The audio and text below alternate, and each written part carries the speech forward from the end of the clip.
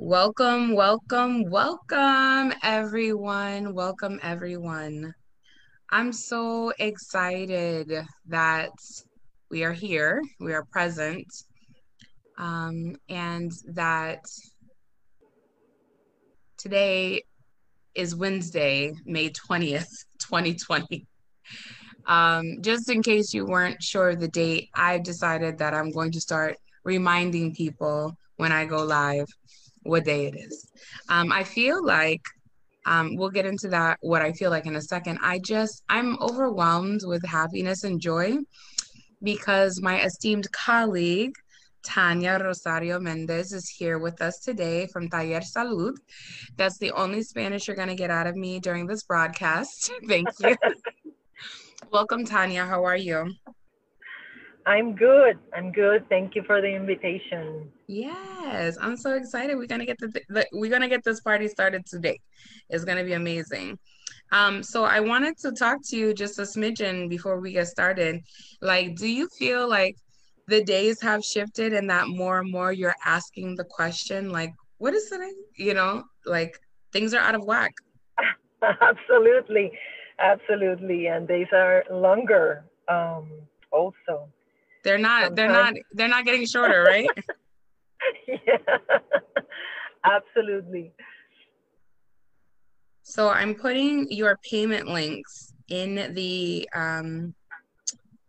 as a pinned comment because I want people, when we begin talking about you and who you are and the work that you do in Puerto Rico, that's very important. Especially to the communities of Black women and non-men that are down there. I want people to know where to go to give to your organization. And so if it's okay, I'd like to introduce you to my following because I'm very Mhm. happy you're here. And we're going to talk about how we know each other. All right. Of course. Thank you. So Tania Rosario is a feminist and public health specialist with over 15 years of experience leading community organization and mobilization efforts in Puerto Rico. She has a solid track record as a transdisciplinary freelance artist, popular educator, and women and girls' rights advocate. Tania is a diligent, methodical, and skilled consultant in the design and implementation of interdisciplinary educational and social transformation projects and programs for a wide range of populations. And like I said, for those who are joining us, this is about to be an amazing conversation. We're going to keep it Mhm. cute, we're going to keep it light, but we're going to talk about some very serious things. So, Tania, welcome to this episode of The Full Set. Thank you. Thank you. I'm delighted to be here. So let me talk about how I ran across you. So when I first met you, um, I wasn't, you're laughing. I wasn't expecting the powerhouse that I got, if I could be honest, right? You were very quiet and you were very reserved and you were very apropos. And when you began speaking, it was during the Northeastern panel that we did together. Hmm. I feel like the years are now molding together. So was it last year that we did the panel? I think it was March of last year. Yes. And you went onto the stage and you gave this paper about Hurricane Maria and the devastating impacts it had on the island of Puerto Rico, which is a U.S. territory. And it's just like seeing it in real time and hearing it from a first person experience. It was really unnerving and I couldn't believe it. Like, and I wonder if this is what people think when they hear our stories, right? Like I just can't, but this can't be true. And the devastation that still exists some 3 years later. And I think, you were brilliant when you made the parallels between Hurricane Katrina and how the city of New Orleans and its surrounding towns are still rebuilding, even after all of these years, because it's the nature, it's the ethnicity of the people who are affected that is causing. Hmm. So when you said that, I was like, I was in my seat because everybody else was boring. I'm sorry, everybody else that was there, but I was in my seat and I was like, oh my God, I came here to see Moya Bailey talk. And then this woman, I said, I have to connect with you. So I'm glad that I did connect with you. And I told you, I said, you and I are going to see each other again, so I'm very happy to Yeah. have you here.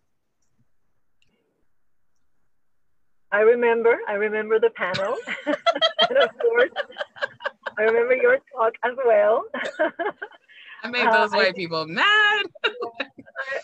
I think it was the first time I was having a really hard time not to laugh. Uh, in an audience of well-intentioned people I like with how a you said huge, people. yeah, with a huge um, blind spot, Mm, right? So right, for me, it's always, I always have this sense of responsibility of being mindful of my own blind spots in life and shedding light on other people's on right. other people's blind spots when they are in complex situations. Right. So it was it was superb. So yes, definitely my adult life is before and after Hurricane Maria, um, in many senses. Um, I don't know if that is a true statement for all my generation, Okay. but the role I ended up playing, which was it was very circumstantial. It was not something that we planned at all. Um, it just transformed many of my perspectives on just on on justice and equality and access and um, how the framing of disasters as natural instead of political Right. can be so dangerous. So I made it, I could commit to that purpose, and everywhere I could, you know, get heard, I would, use it, especially during the first 2 years after the hurricane. So what was it like? Um, and I'm asking this because I feel like I want to be like very forthright with you. I feel like I wasn't like these are not my questions. Like, you know what I'm saying? Like, shout out to Olivia Fenty, who is one of my interns, and she came up with half of the questions for today. But I want to ask because I see like I still see the pain like in your face, and I just want to not pry, but to for you to share a little bit of what it was like because I think sometimes when we experience violence or we experience trauma, kind of like compartmentalize it and we say everything is fine, you know? It's been so long, everything is fine. So can you share with us like this is going on in Puerto Rico and there's like simultaneous hurricanes happening, right, in the southern region of the United States, but it's all Mhm. black and brown people that this is happening to. I know people are going to get upset. Oh, it was white people involved too, but affected disproportionately is black and brown people. And so for you going through it, you then organizing through that, which is what most people of color are doing out here anyways. What was that like for you? Um, I think it was first it still is. It's I don't see it on the past. We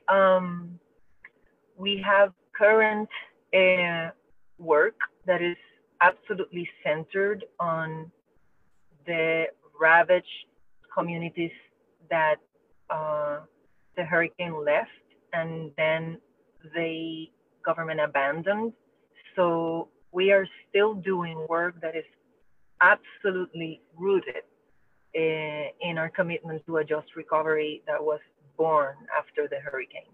Right. Um, so for me, it's very much a present experience, and at the same time, because we've had um, other disasters afterwards, we had we had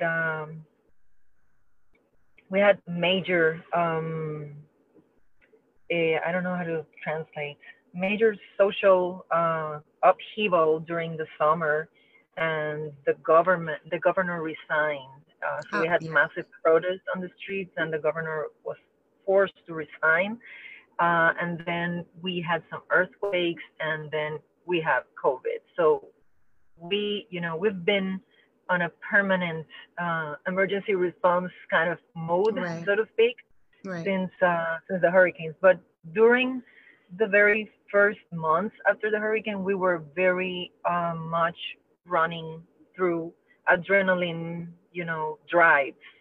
So we were just responding in the ways we thought were um, needed more urgently, and Right. also in ways in which we were sure that we were protecting the decision making process, Right. so that our women from our leadership groups and the survivors group, like the women were making the decisions daily, and you need to protect that very Right. intentionally, because if not, um, you end up responding to funders or to um, I don't know, partners or just external interests that are not directly affected.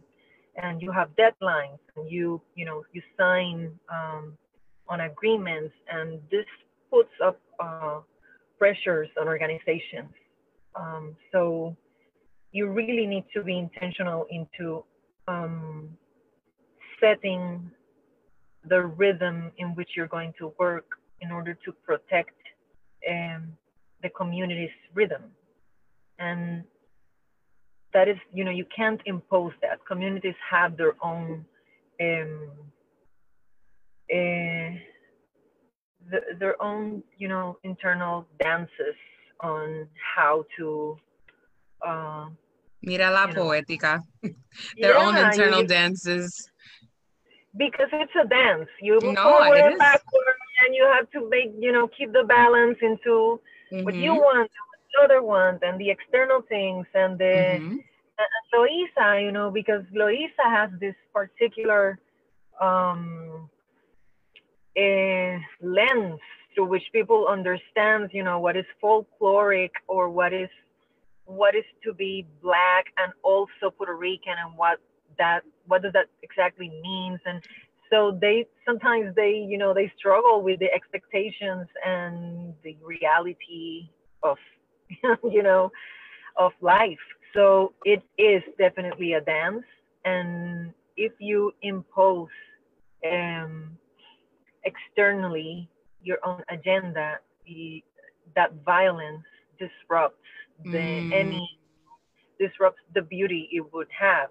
So, but you right. really have to be intentional, because you can do it. Even you can um, well intended, you can have unintended consequences Right. um, that are just bad for the process, that become obstacles.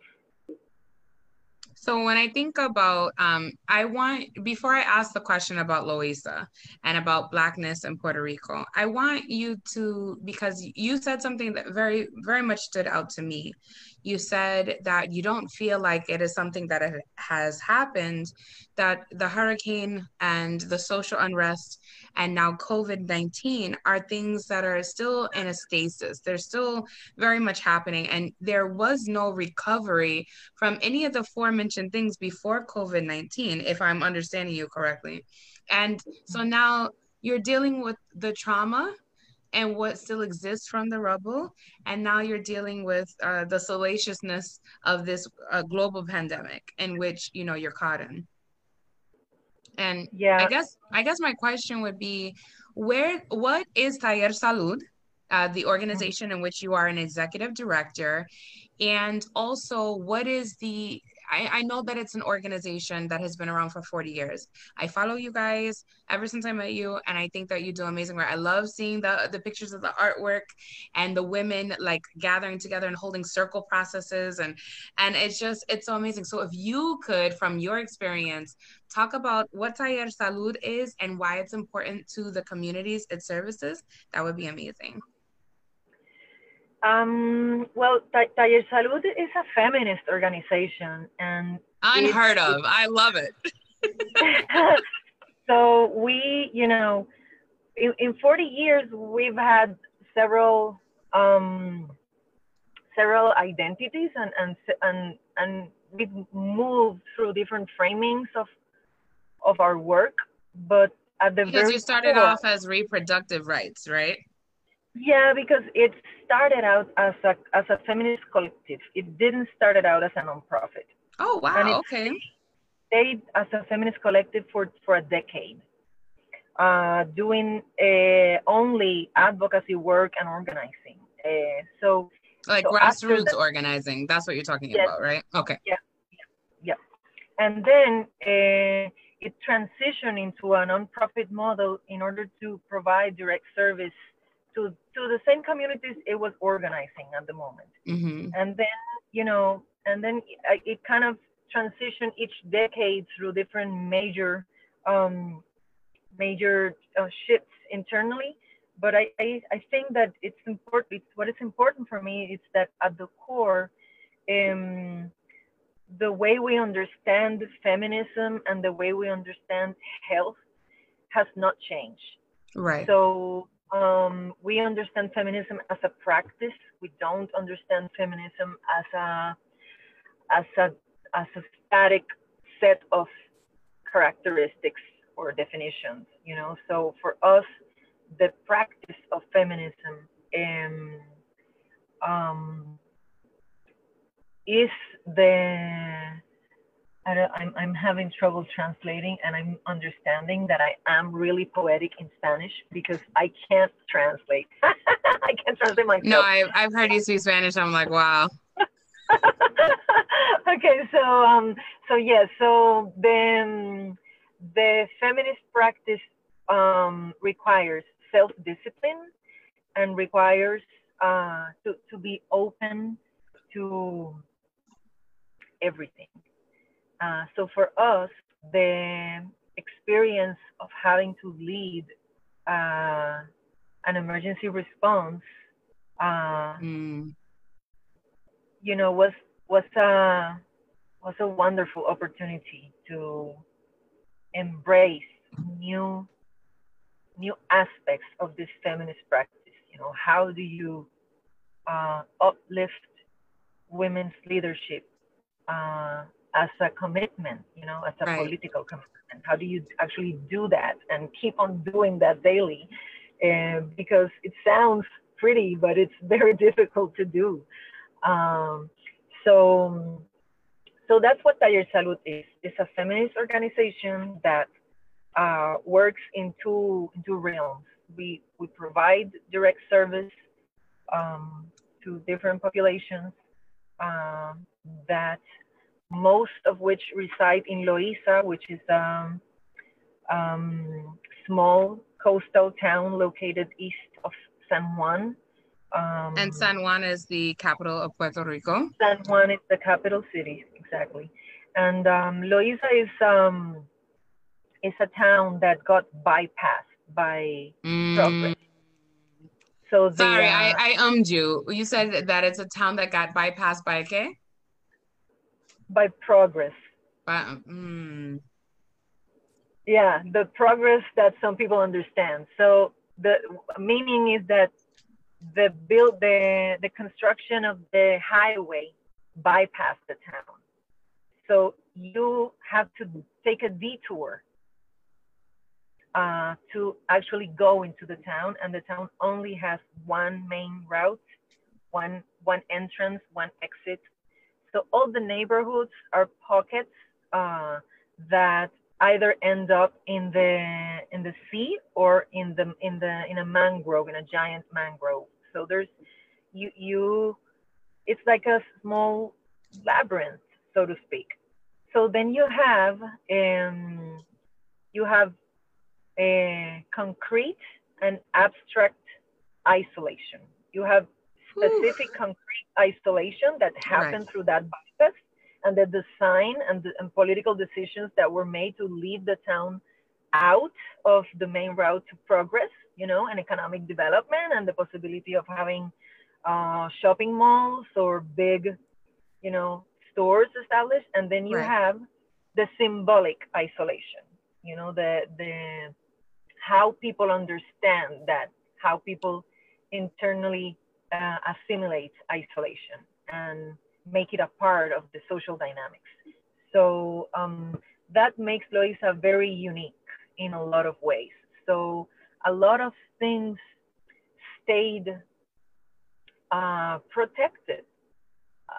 Nobody knew. Nobody went to the town that weren't from there. So a Right. lot of cultural manifestations, a lot of um, cultural traditions like food. They It was still something that, remain. It's not oh been yes, whitewashed, so to speak. yes, it remains till today. So you have in the good side of that, you have a lot of strength that people can draw from those traditions that are ancestral and they own. And then you have all the sorrow and the mourning of exclusion and being confined to endless violent cycles because you don't belong, you know, because somebody decided that, you know, you could just bypass these people and forget they exist. What So is the all of main reason why the people of Loiza were bypassed?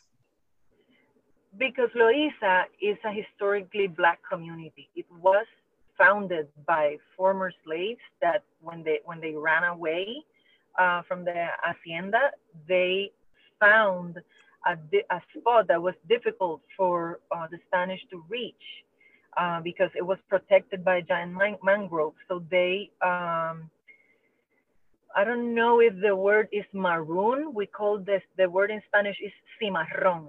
I don't know if the translation is maroon or some word like that, but Pero ¿cómo the significará en este momento? cimarrón is runaway slave.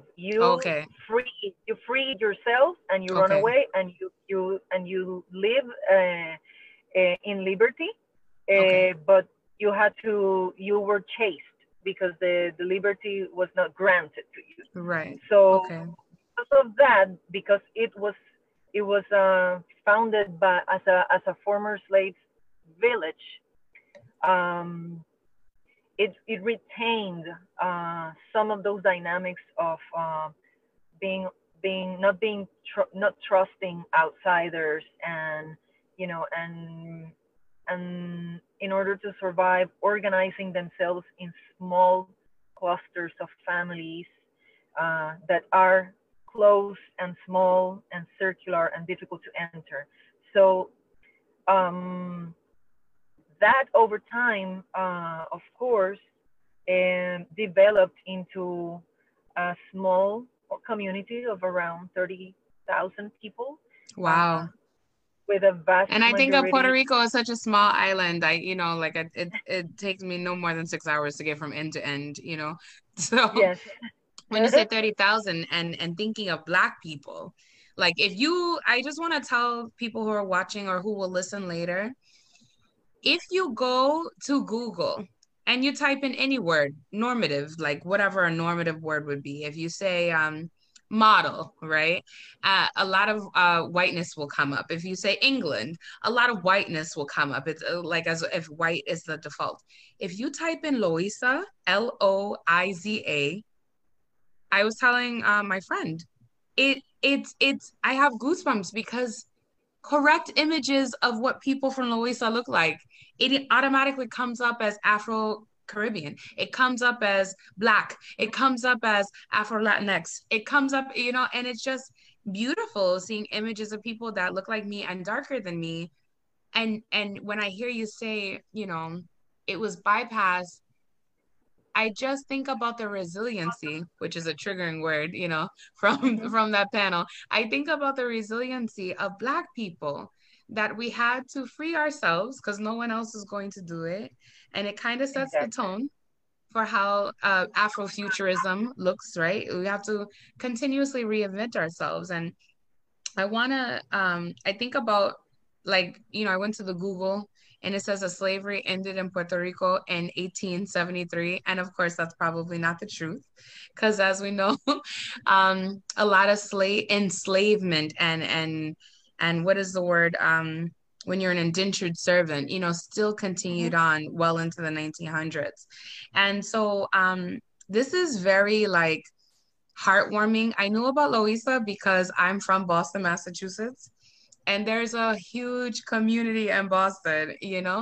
Um, and I used to always wonder, like, why are these Puerto Rican people not like regular Puerto Rican people? And so that you say that they retained their culture to me means that they have retained their Africanness, that to me that is still a very sacred thing. And then I think about, I don't know if I'm pronouncing it right, but a few of my friends celebrate deities such as Atabi. Atabi? Is that how you pronounce it? Atabey. Atabey. Atabe. Yes, sorry. I'm not Puerto Rican. So, but there's that, right? And I think about the African markings that are on these spiritual deities, and so it really makes me feel like a sense of pride that is still being recognized and that people are still celebrating their blackness.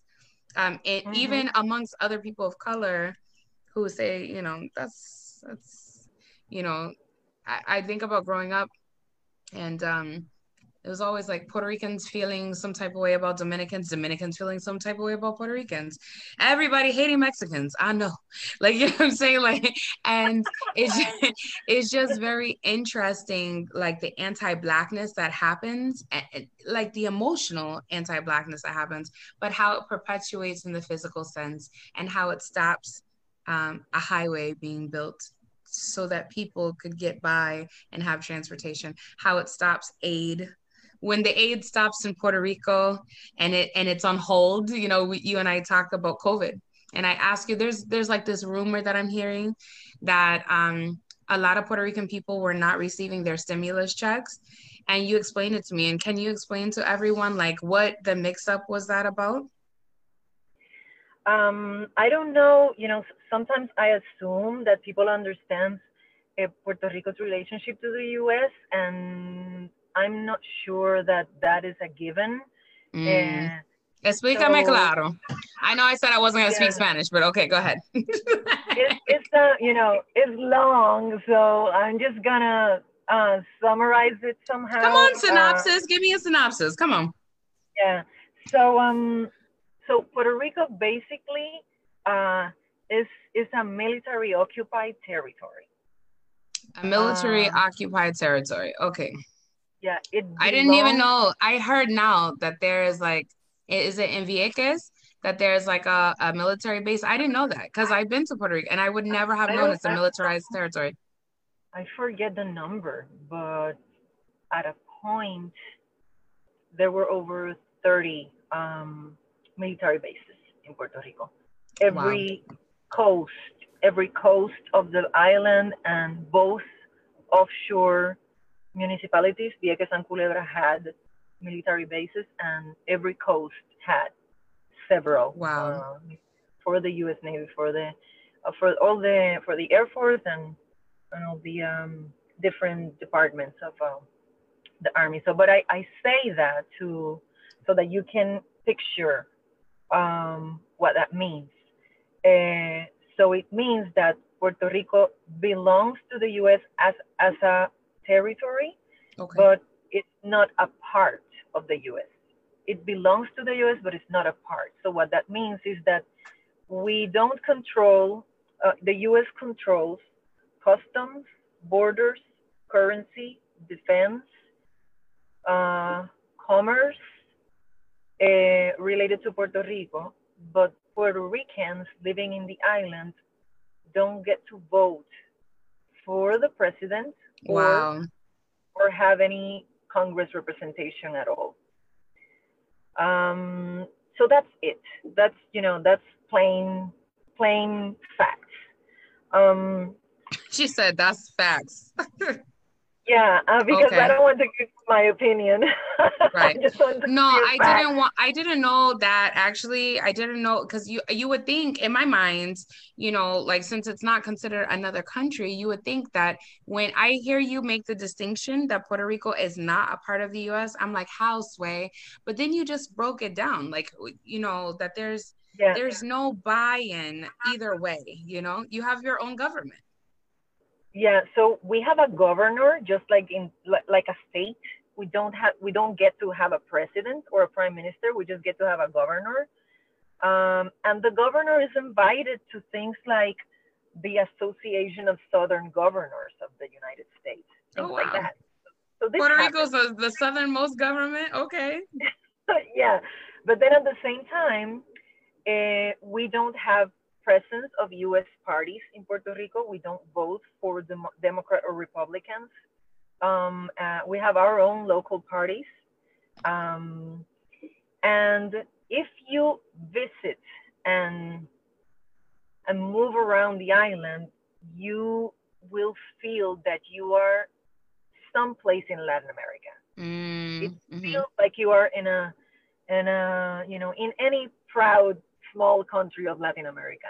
Right. You'd see the flags, you'd see you hear the music, everybody speaks Spanish, you won't see people speaking in English in Puerto Rico. But they laugh And in English. well, we some of us are bilingual like me No, no, or I'm myself. fucking with you. I'm fucking with you. They laugh in English. I remember one time I visited and I had on chancletas, which are sandals. I had on Uh-huh. chancletas and in Puerto Rico, it rains often. And I went down the slopes at El Morro, which is like this big, huge Spanish fort in San Juan. And I was walking down just because there was like a little dulce cart there. He had like cotton candies and paletas and ice cream and all that stuff. And I was walking down and I slid in my trunk and everybody laughed at me and I felt like they were laughing in English. That's what I will say. Okay. Uh, I'm sorry. I wasn't there. See, you laughing in English too. Okay, all right. Yeah, but we do it. We love in any language. So so the thing is that because of that because of that weird relationship, we get to have some federal uh, decisions get to be applied to Puerto Rico, and Like, do you some have get to to fill out the census? Does that even matter in Puerto Rico? yes, yes, Okay. we fill out the census. We like you can find data from Puerto Rico in the American Community Service. Okay. We use the United States Postal Service. We use zip codes, um, um, but Obamacare was only partially applied to Puerto Rico. So so federal policies can can or cannot apply, and we don't have a say on that. Oh, wow. It gets decided elsewhere. And so you would think because we are U.S. and the other thing crazy is that we are U.S. citizens. We have U.S. passports, and we are not allowed to have a Puerto Rican passport. So if Hmm. I move to Albany tomorrow, You I gonna come be can my vote. neighbor? I can vote for the president in November. Oh, wow. I Okay. Because I you would can't be a vote registered voter here. if I Okay. I'm the same Puerto Rican with the same passport, and in Puerto Rico, if you live in Puerto Rico, you can't vote or have any congressional representation.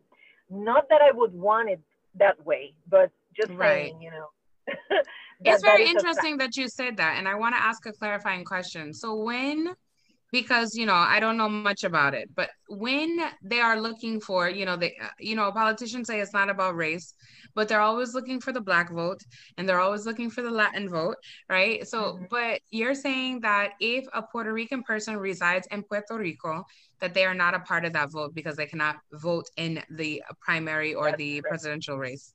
Wow, I didn't know that. I feel like I learned something today. Thank you. So we do have a 5 million diaspora spread it Of also the course, state of course. I that know vote. Puerto Rican people in the Bronx. I lived in the Bronx for 10 years. They voting. Like, you know what I'm saying? Yeah, And I think it's very interesting that you just made that parallel that you, as a Puerto Rican resident, cannot vote, even though you are owned, your country is, your territory is owned by the United States. It's very weird to me. Like, it's a weird yeah. flex. And so some immediate consequences of being a military occupied territory that has no control over borders. Um, it's I want to stress that because during disasters, having no control of your borders is the difference between life or death.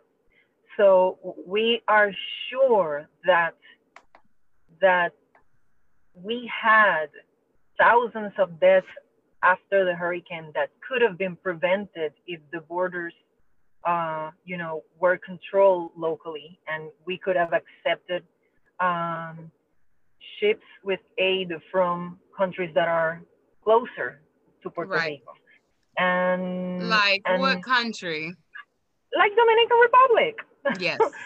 like Colombia, Right. like Brazil. Like Cuba. So Right. well, Cuba is close, but I'm not sure Cuba could have sent a ship No, with, they can, but it's because in general, right? Like the sanctions. So let me not get into that because that's a yeah. different conversation. They've shut down They my they could PayPal have right now talking about helped. They Cuba. could have helped. Yeah, they could have helped and a lot. They could have sent Right, their right, doctors, and they could have helped. And we cannot accept that help.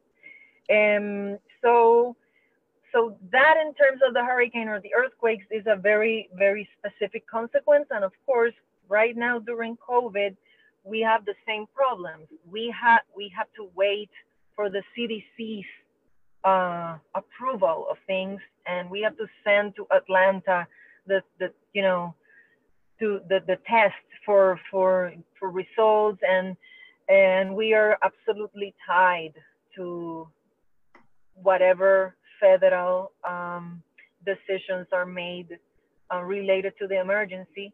We also, we have some level of autonomy as the states have. So our governor decided, you know, the lockdown, the curfew, all of that was locally decided, right. but still, we are bound to decisions we don't take part of. And related to the stimulus, the same happens. Um, the both stimulus that have been approved and the Family First Act and the CARES Act, they all apply partially to Puerto Rico, and in combination with local policies or even stimulus that the government provided. Um, so I think that the 1,200 that came through the one of the stimulus, that that will get to the people that have paid federal taxes, Right. have filed taxes, and then I think there's a supplemental that is tied to nutritional assistance funds. That one is not applied to Puerto Rico. So stuff like that. So we would have to get into the details, but it's So do Puerto normal Ricans, are they and eligible for public. SNAP? Yes, they are. Okay, okay. It's run locally with a combination of funds, but it is partially federally funded. All right. Thank you so much for explaining it. There is a comment that I want to read to you from one of our viewers. And hold on one second. Well, I would have to go back now because I've muted out of it so many times trying to comment back and forth. But basically the young person was saying that they really appreciated your resilience for being in the midst of the trauma and still organizing through it, and that they wish you nothing but the best. That takes a lot of energy. It takes a lot of effort. And I thought that that was pretty amazing that people are recognizing the work that not only you, but Taller Salud does in Puerto Rico. So thank you. That's lovely. Thank you. You said that's lovely. I want to talk to you about feminism in Puerto Rico because I know that Taller Salud is a feminist organization. I also know that you organize for women and girls' rights, right? There was right before quarantine started for me, I saw like Bad Bunny share a video. I think he was on Saturday Night Live, and he had a skirt on, and he was saying like Alexa, esa muerte, like it. Sorry, I forget the Spanish word, but is it muerte? Yeah, muerte. Yeah. Okay, so and then I was like, what is this political statement? Because, everybody that I know who's a grassroots organizer, when we make political statements, we make it with our t-shirts. And so I look up the story and I went down a rabbit hole, and I thought about the story that this transgender woman, Alexa, who was loved by many, but also discarded by many, was murdered just for being a transgender woman. And I think about women's rights in Puerto Rico and like what that means in such it's the same capitalism. And so it comes over and it trickles over and it's very patriarchal. Como Mm-hmm. significa machismo. It's very like Mm-hmm. there's got to be this masculinity that a lot of people say is toxic masculinity, but some of my peers say there's no difference between masculinity and toxic masculinity.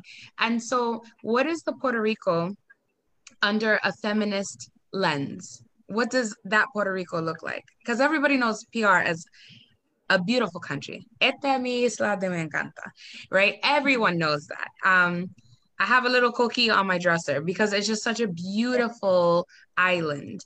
And when you think about the politics past the beauty, what does a beautiful Puerto Rico look like that includes women of color, Black women as not erasures, right? And more as fixtures and more revered spirits in the island. Well, in my experience, um, working with women, especially women of color, or women that are owning their African descent, um, most of these women are feminist without knowing they are feminist, Of and course. and they are truly forces of nature. They can really transform communities, like for real. So I was not as convinced 3 years ago, but after this years and the things that I've seen, the strength and the willpower and the empathy and um, and the capacity. Um, I have no doubt that it's through leadership. It's through those women's leadership that change is gonna happen.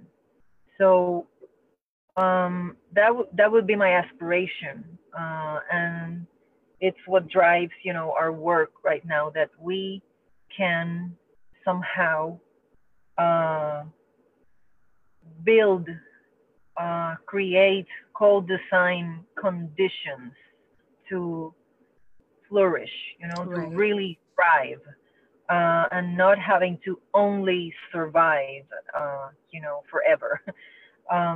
So that's what's driving us right now. That we know we deserve better. We deserve lives, free from fear and violence and poverty, and we're ready to fight for it. We I don't heard expect, that. we don't expect no one's gonna give it to us, but So you said something about self care, and now that I'm saying that we're ready to fight, it I was came to like, my mind. oh, did I did I stir something up inside of you? I just wanted to bring that we're working with a concept that we're calling collective care instead of Mm, self care. Um, so I understand the political um, affirmations around self care. Uh, I think it belongs to some tendencies inside or within activism that require you to be, self-sacrificed for the movement. So I understand I where don't it know comes nothing about self-sacrificing for the movement. Okay. You mind but your business. so we're challenging that. We're challenging Okay. that. If we really want to thrive uh, together, we need to transform that into collective care. Uh, that means interconnectedness, exchange. Um, it definitely means bringing equity because not everybody needs the same, and also being really really mindful and clear on your intentions. Um, and I think there's also a lot to learn about boundaries, um, especially That's a for word that keeps younger, coming up for me. So go ahead, talk to me about boundaries. especially about younger girls, because um, I think patriarchy rests into knowing that no one has ever taught us that we have a right to set boundaries, and it just rests that we Mm, won't learn, that we won't ever learn, that we won't teach our daughters, and it's just wrong. We can learn, we can teach, we can enforce boundaries, we can negotiate. We know how to do that. We just have to own it. But definitely, I think there's an important key into scaling up what feminism can bring to emergent uh, movements.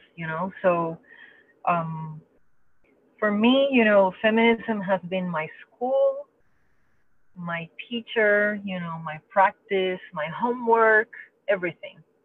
And I'm grateful that I found it, as a framework to understand what was not making sense at all. Um, but I'm also aware that it has its blind spots and its limitations. So there's work to do, sister. There's work to do. listen, when you talk about there's work to do, I had to give a shout out. I love Olivia. She came through in a clutch. Um, when we talk about um, the fact, like I just want to make sure I'm asking this question correctly. When we talk about the social and economic resources available to Black communities in Puerto Rico, more specifically Black women, doesn't there need to be a mention of Blackness, especially when we're looking at gender-based violence and Afro Latinx versus white women in Puerto Rico? Because I know a lot of Puerto Rican women. Believe me, this was my community for so many years. I was married to a Puerto Rican man for 10 years. So a lot of Puerto Rican women who are lighter skinned feel like, no, but I'm Black, because I'm Taino and like 1/10 of my root was, Black slave, right? But then it's like in the ways that we adopt whiteness because we're lighter skinned and we're supposed to act a certain way or and then we end up discarding darker sisters of color, like especially like I think about how you describe it perfectly. Like there's a labyrinth and Loisa, it doesn't exist in the labyrinth. It's like inside but outside of it. And so how do we not replicate the same system of harm that white supremacy um, begs to us? Because if it's something that we're going through as women, feminism a lot so that we understand it. Sexual assault can happen to all women, and we understand that, right? But when we talk about gender-based violence as it relates to race, when a woman is Black and Latinx, or Black and Latina, because that is her naturalidad, or that Mhm. is la herencia de ella, right? The Mhm. heritage, and like the knowing and the being. And how do we mitigate the harm that white supremacy has taught us? Like, how do we center women of color and then say, and these women who are darker skinned or whose hair doesn't look like mine also are on the margins, and there's no room for error for them, like there is for us? I like to Well, ask good questions. that is a difficult task. Um, in Puerto Rico, for over 50 years, there was a lot of investment made into building the Puerto Rican myth of we are all the same, a product of a mixture of races. Um, we are, one part Spanish, one part Taino, one part African, so we are all exactly the same. And black people disappeared with this mixture, and there's no pure nothing here, Right. and so those myths were um were so are so much a part of They're like ingrained almost. yeah, it's we but like it's they are really a part of our truth. We really have to Mm, challenge it because a lot of people just won't question it. Like they would they would you know state that as a truth. um and um that has several consequences. So one consequence has to do with people that look like me thinking they can say they are Afro-Caribbean uh, I hate to see it, with, sis. I hate to with see it. without any, without any sense of that just being inappropriate, just really in a very honest way, really thinking um, that is correct to do. And then the other side of that um, is black people buying into the notions that racism does not exist in Puerto Rico and it only exists in your head. So you are imagining things. You are you have a complex. So you're thinking less of yourself because you have a complex and you're imagining that. And that I causes want to ask for clarification because you said black people, but you mean like people of color thinking that the reason why black people are always talking about this blackness is because it's in your head. Like no one treats you this way. It's like that's the general consensus. I have a lot of Puerto Rican friends that are darker than me. And if I talk about, I'm really sad to say this, but I think it needs to be said. If I play, say we're all dancing to bachata all night long, right?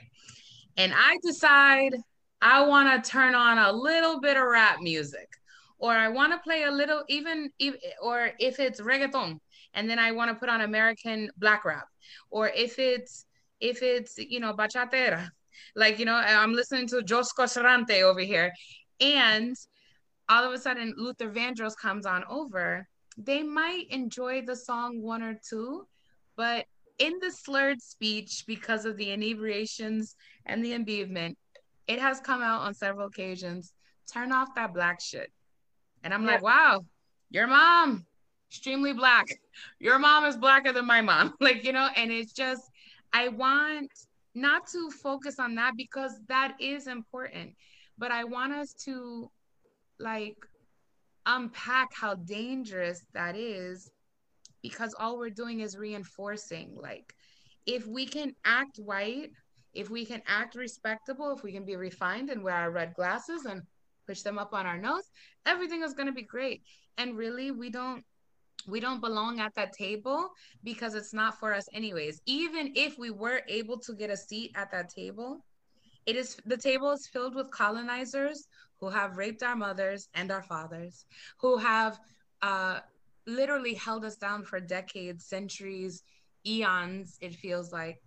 And this is still apparent. I just want us to be able, as lighter skinned people, to begin to like, that tapestry needs to happen, because then it's always going to be Black folks doing the most of the labor and having the knowledge, like, and saying, yeah, no, I get it because I'm Black and Latina.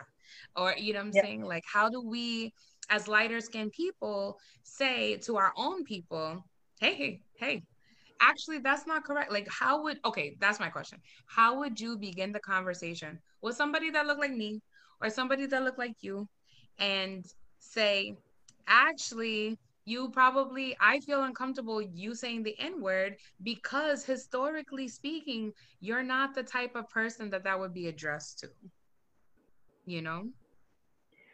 Yeah, I think that the way I see it is that representation does matters. So it is a conversation to be had. Ask the question, why am I not seeing anywhere people that look like me? Why? How is that decided? And then the other part of that conversation has to do with, I'm not sure how to translate it, but in Spanish we say portavocía, which means being a spokesperson. Right. So I think that there's some work to do with strengthening capacities to be a spokesperson Because the current in spokespersons for, go ahead, sorry. yeah, but just especially in the groups that have been denied the right to speak for themselves. Yes, because that's what I was going to say. I made a status. A lot of people got a little annoyed with me. You've been my Facebook friend for a year, so you already know what's up. But I made a status. I was like, why the hell are you congratulating Jennifer Lopez and Selena Gomez and all this other stuff for performance? Like, art is important.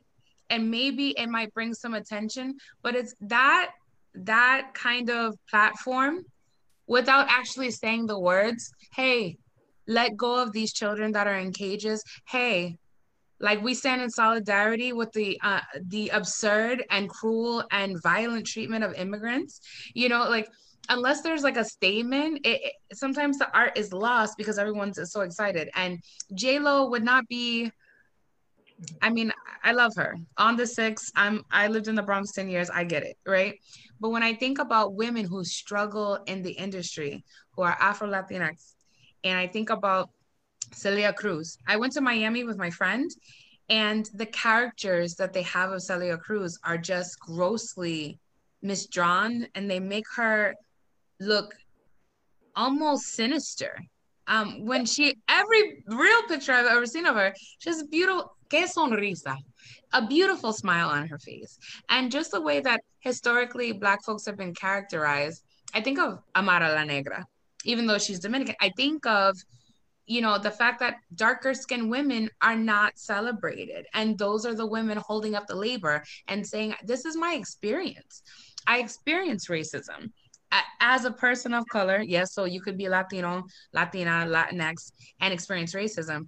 But when it's Blackness plus your racism, when it's the skin color that meets first, when it's not the tongue, it's the appearance, like, that is something I wish that we could, and maybe the answer is not today, but it's definitely something I wish that we can bridge the gap on, because it is so important, the work that you guys are doing, but it shouldn't have to be this difficult, sis. Like, you understand what I'm saying? It shouldn't have to Yeah, be this.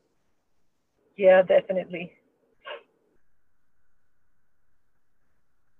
So the last question that I want to ask you is, being that Loiza has been one of PR's largest Black populations and is the birthplace for many African-inspired traditions in Puerto Rico, how does your programming also incorporate that huge identity piece into your community organizing? Yes, that you know, Come on, Olivia.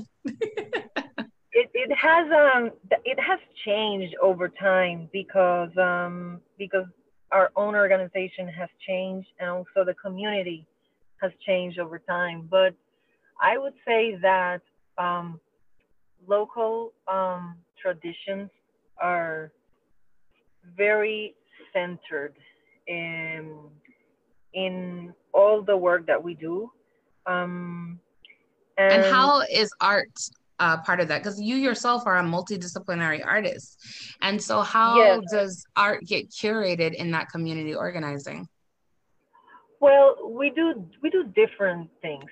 Like and most of the time it is um it is actually driven by the artists themselves or the um, or the folklorist because Loíza has Puerto Rico's most big and um, impressive carnival. It's a I've seen some 5 day. pictures. It to Yeah, me, it's even better than the Marathon de Sambla. Okay, don't it's don't play games. Okay. it's absolutely. I don't Yes. even have a word. It really is hypnotizing. It's a 5 day long traditional festival with processions and it is like all old carnivals. Um, it highlights one saint What and is the the saint saint name so we can learn?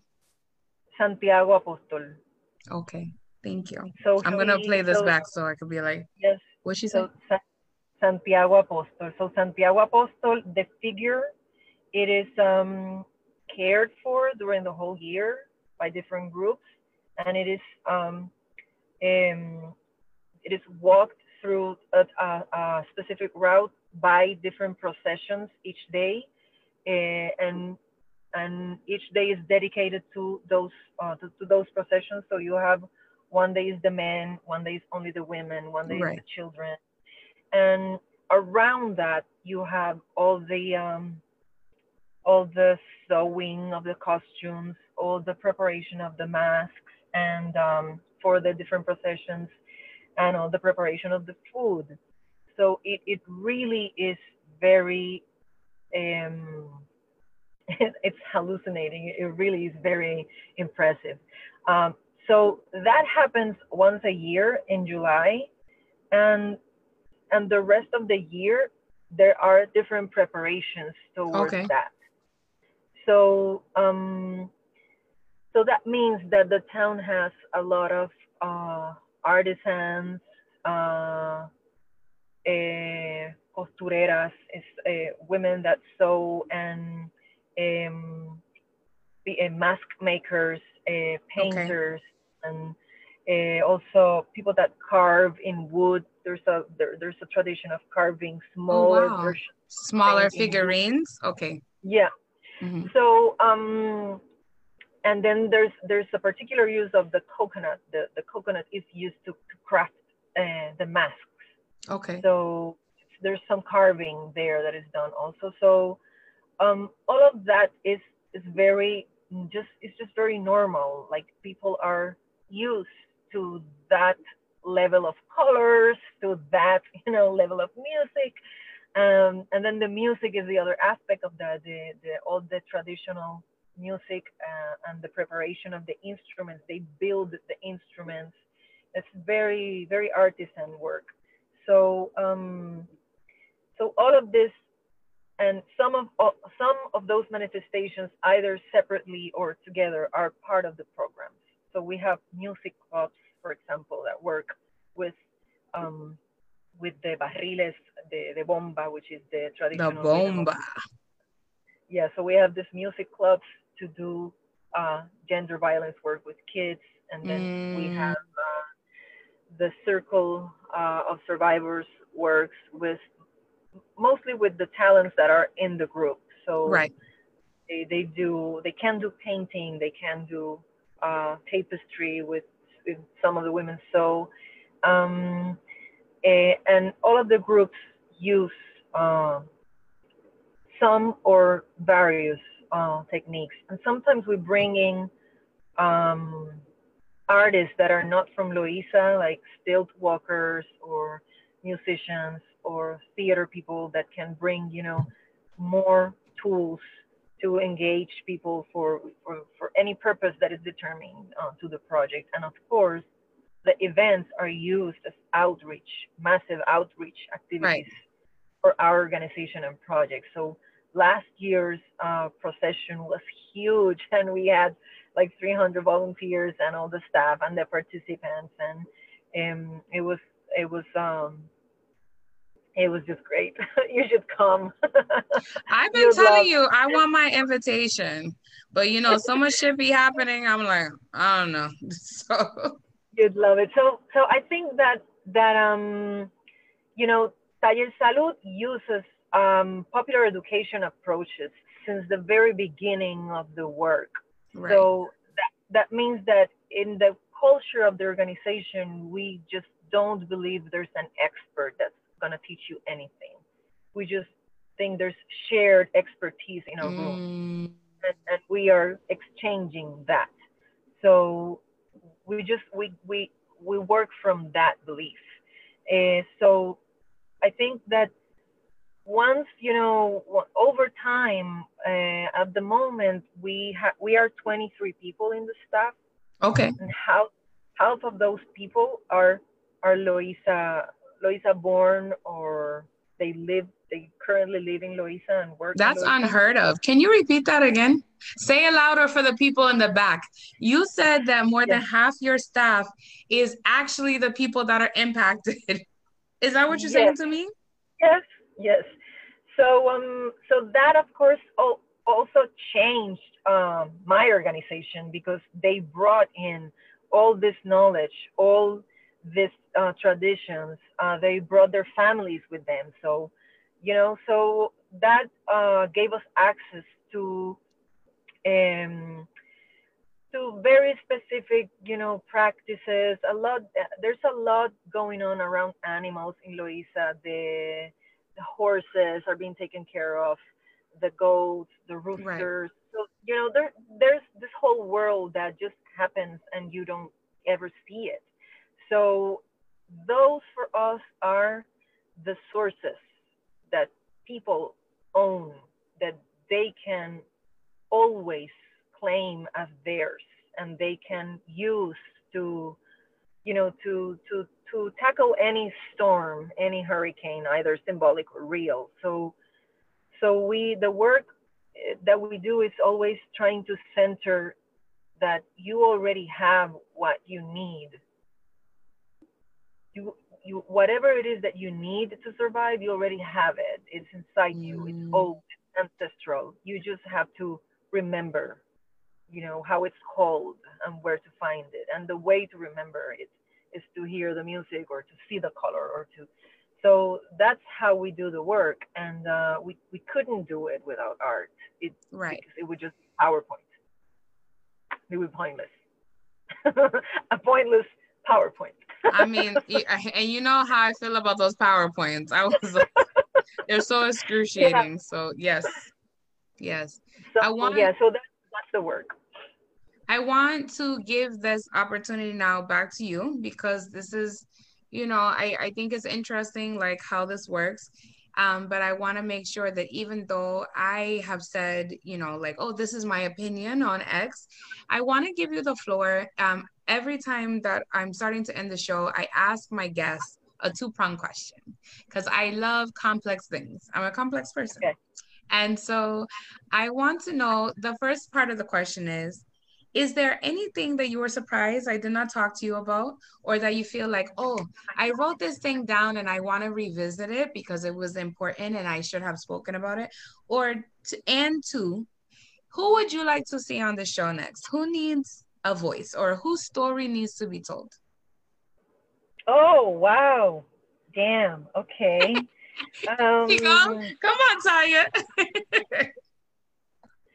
I guess maybe I was surprised that we didn't talk about poverty and economic justice, and just access to resources and what does that mean for women and women of color in I particular? asked you that question. So if you want to answer my question, you're more than welcome. I asked you that question. I said, what I'm just does saying, about resources like mean? yeah, I'm just saying, I'm just circling back Okay. to money and what does it mean to because I always tend to see things to try to understand the symbolic meaning of things and what does it mean to not have anything to offer and to participate in exchanges when people when the exchanges dynamic are in, what does it mean to not be able to participate? Right. Because that's what money is for, right? To be able to exchange something and Right. to not have any or access to any just leaves you out. It just leaves you out entirely from a complete dynamic that is social. Right. Um, so and what's the damage, right? What you start believing that is true about yourself because of that. So that's the damage. So yeah, I think women have we need to be talking more seriously about money. If you want to have a symposium on money and you want to invite me to Puerto Rico, baby, I'll come tell you about some money, okay? Yeah, we should do it. We should definitely I'm do it. ready whenever. Mm. I don't know who could be on this show next. I don't know. Um, Maybe a theater person. Okay. It's interesting you say that because Daniel Beatty is I don't, he graduated from some college. I really don't keep up with people and where they graduate from, but he's an amazing theater productionist. I don't even know if that's a word, but that's what he do. And he had a fellowship at Emerson College, and he produced Mr. Joy. And I know Tangela Large, and you know what? I hadn't even she just had a baby. We just reconnected, and she's a wonderful actress, and I would love to have her on. So thank you for stirring that in me because I'm like, oh, I'm having a rapper on and I'm like, what I'm saying? Like, so this is, and we're doing a poetry show for free on Friday. So I'm trying to kind of keep it like, como se dice, variety, you know? Yes. So I just want to say thank you for those who are joining and those who are going to be listening later. The links in both the PayPal and also the the Network for Good link are listed in the description. They will be listed on the description in the podcast as well, because it is important to put your money where your mouth is. If you say you're organizing, if you say you have a knack for activism, and you are a person of power, privilege, and substance because of the power that's been handed down to you, I would wholeheartedly encourage you to shake some coins out of them pockets because y'all been spending money on the weirdest things. I see a lot of white women baking bread on the internet, and I'm like, did you even have a bread baker before COVID? Come on, sis.